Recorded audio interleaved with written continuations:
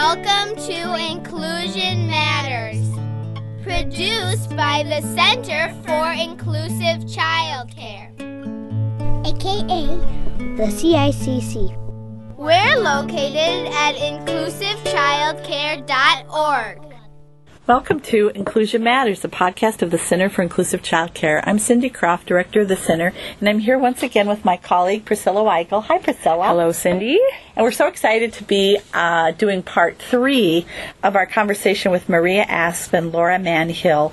Maria is the Director of Neighborhood Bridges, and Laura Manhill is the Manager of Early Bridges. And they have been giving us such fabulous information about working with young children in childcare programs, just working with expression and theater skills and language skills and all kinds of wonderful, wonderful stuff. And so now that we're into part 3, for the people who are listening, we wanted to just see how we could take that information that they have and apply it to the early childhood community. So you may not have access to their wonderful expertise, but how can you take what they do and sort of make it part of your everyday world? And I think they have some great ideas for us. We're very excited. Mm-hmm. And they're affiliated with the Children's Theater Company in Minneapolis. And the Early Bridges program, just to remind folks that may not have joined us before, it's a really unique critical thinking and literacy program.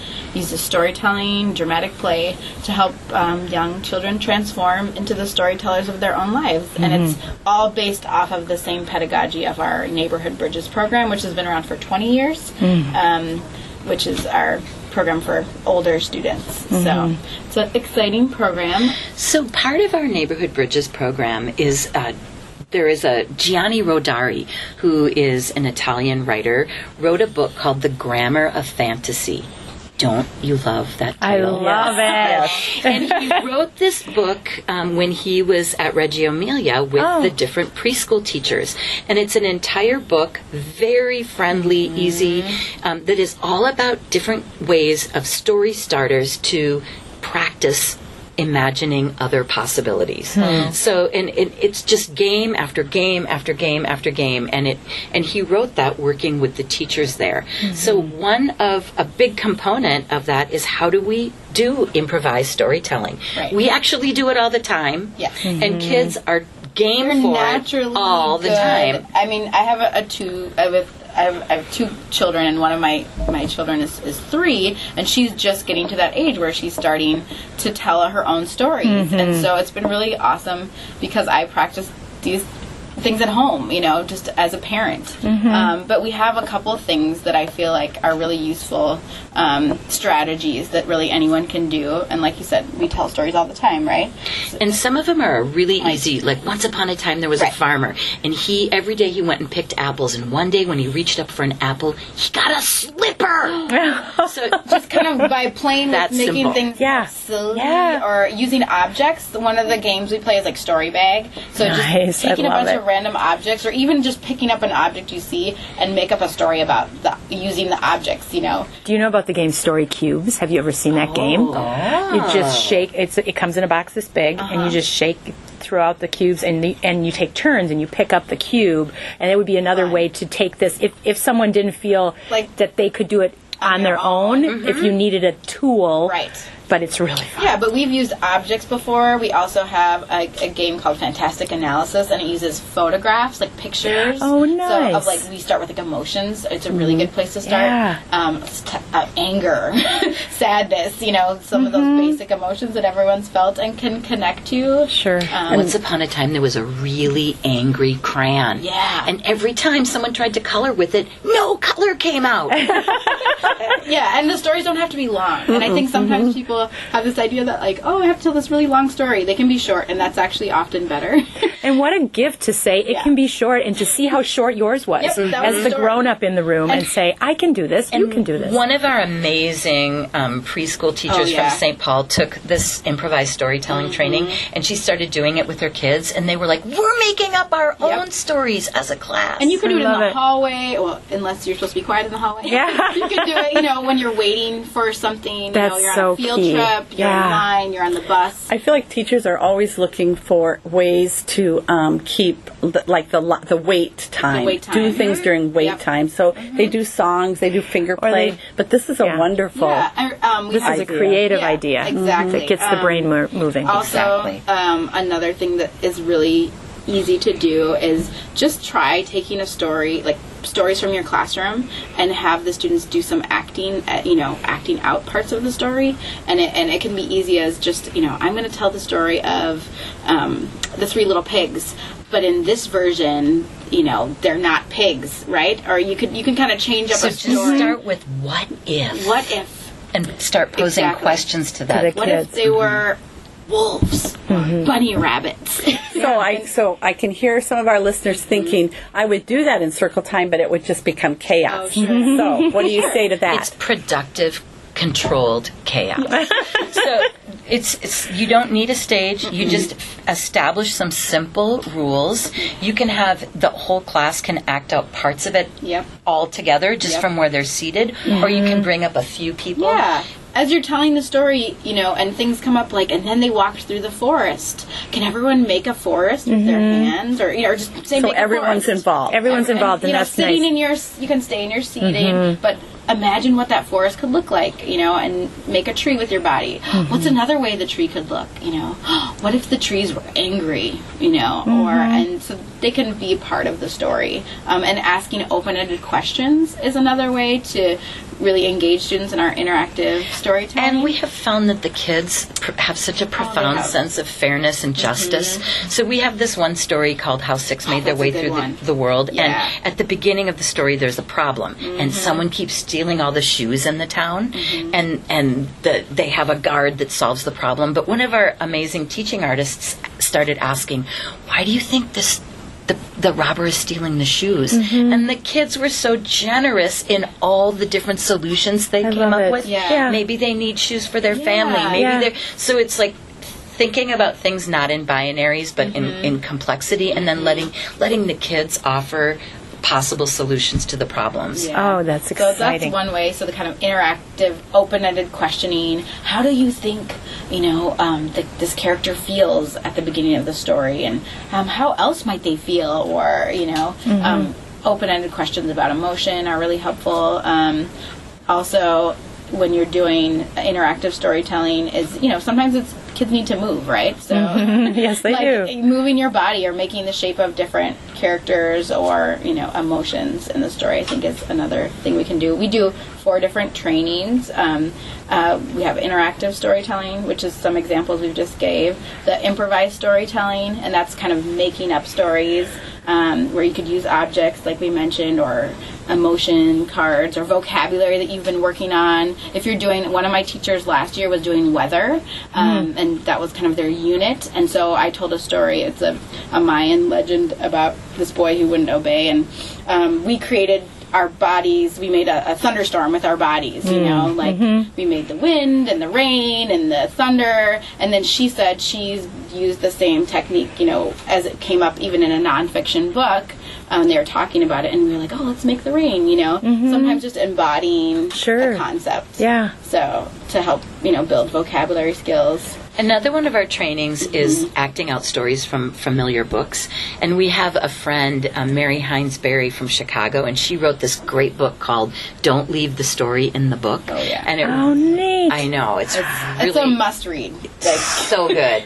But she really helped us see, books are really intimate experiences, and that the book is only part of what the joy of the story can be. Yeah. Yeah, and I think that's helpful. I think you're just telling people, you're giving them permission to tell a story, to get outside of the book. And I feel like people listening might think, oh, wow, I feel like I have to read the book. Or if I don't read the book right, then the kids are going to say, oh, you skipped a part. Or, it's some of it may be confidence, but you're really giving them permission to just be themselves and be creative and bring the children in. And I think letting go, a lot of our educators that we've worked with from preschools and different centers and they've found that sometimes it's like letting go of that, trying to get it right, and then showing and telling the kids that's okay. I'm going to tell, and even if you wanted to show, look at all these different versions of this story,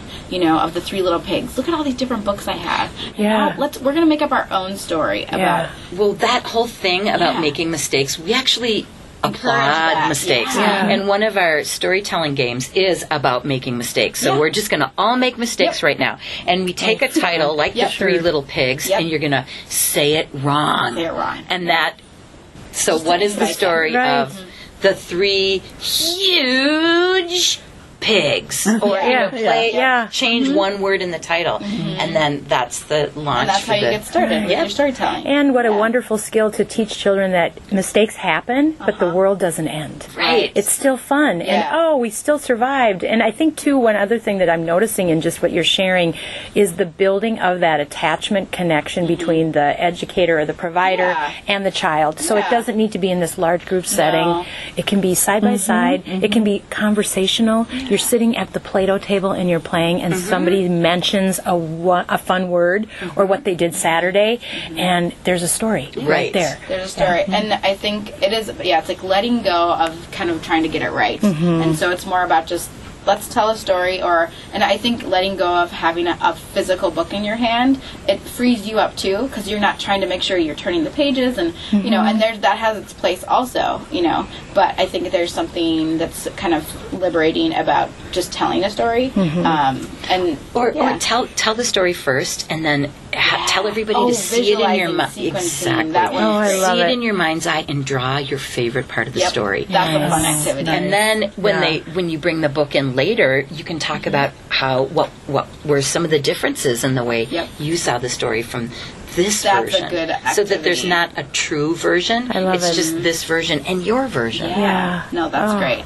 And I feel like there's a bazillion different storytelling games, and we're always learning from our teachers, and this is very collaborative. I mean, the whole program has come from multiple people's ideas, and we do lots of trainings ourselves, and so it's very, we're very collaborative, and we share our ideas. It's a dynamic process. Yes, it is. And it's growing and changing. It's always changing. I think also the student story, student acting can be, it sounds kind of intimidating. I'm going to collect stories from my students and then have them act it out, and that just, again, it's going to be so much paperwork. Crazy.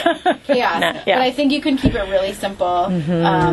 And I'm working with a child care center right now, and they're collecting stories from as young as their infant classrooms, 18 to 24 months. Really? And they're not much. Not all the kids are verbal, and that's okay. But they want to encourage storytelling in their school, and so that's exciting. Yeah, and so there's one kid in the class that has a lot more language, and so he's telling some pretty short stories, but. And you can collect the stories when kids are coming in having their breakfast. Sure. It doesn't have to be, it can just be integrated into. Exactly. And even a story can be just about anything that's about them, I feel like is very valuable too. Just saying, one day Maria was walking up the stairs and she found a cupcake and then she ate it.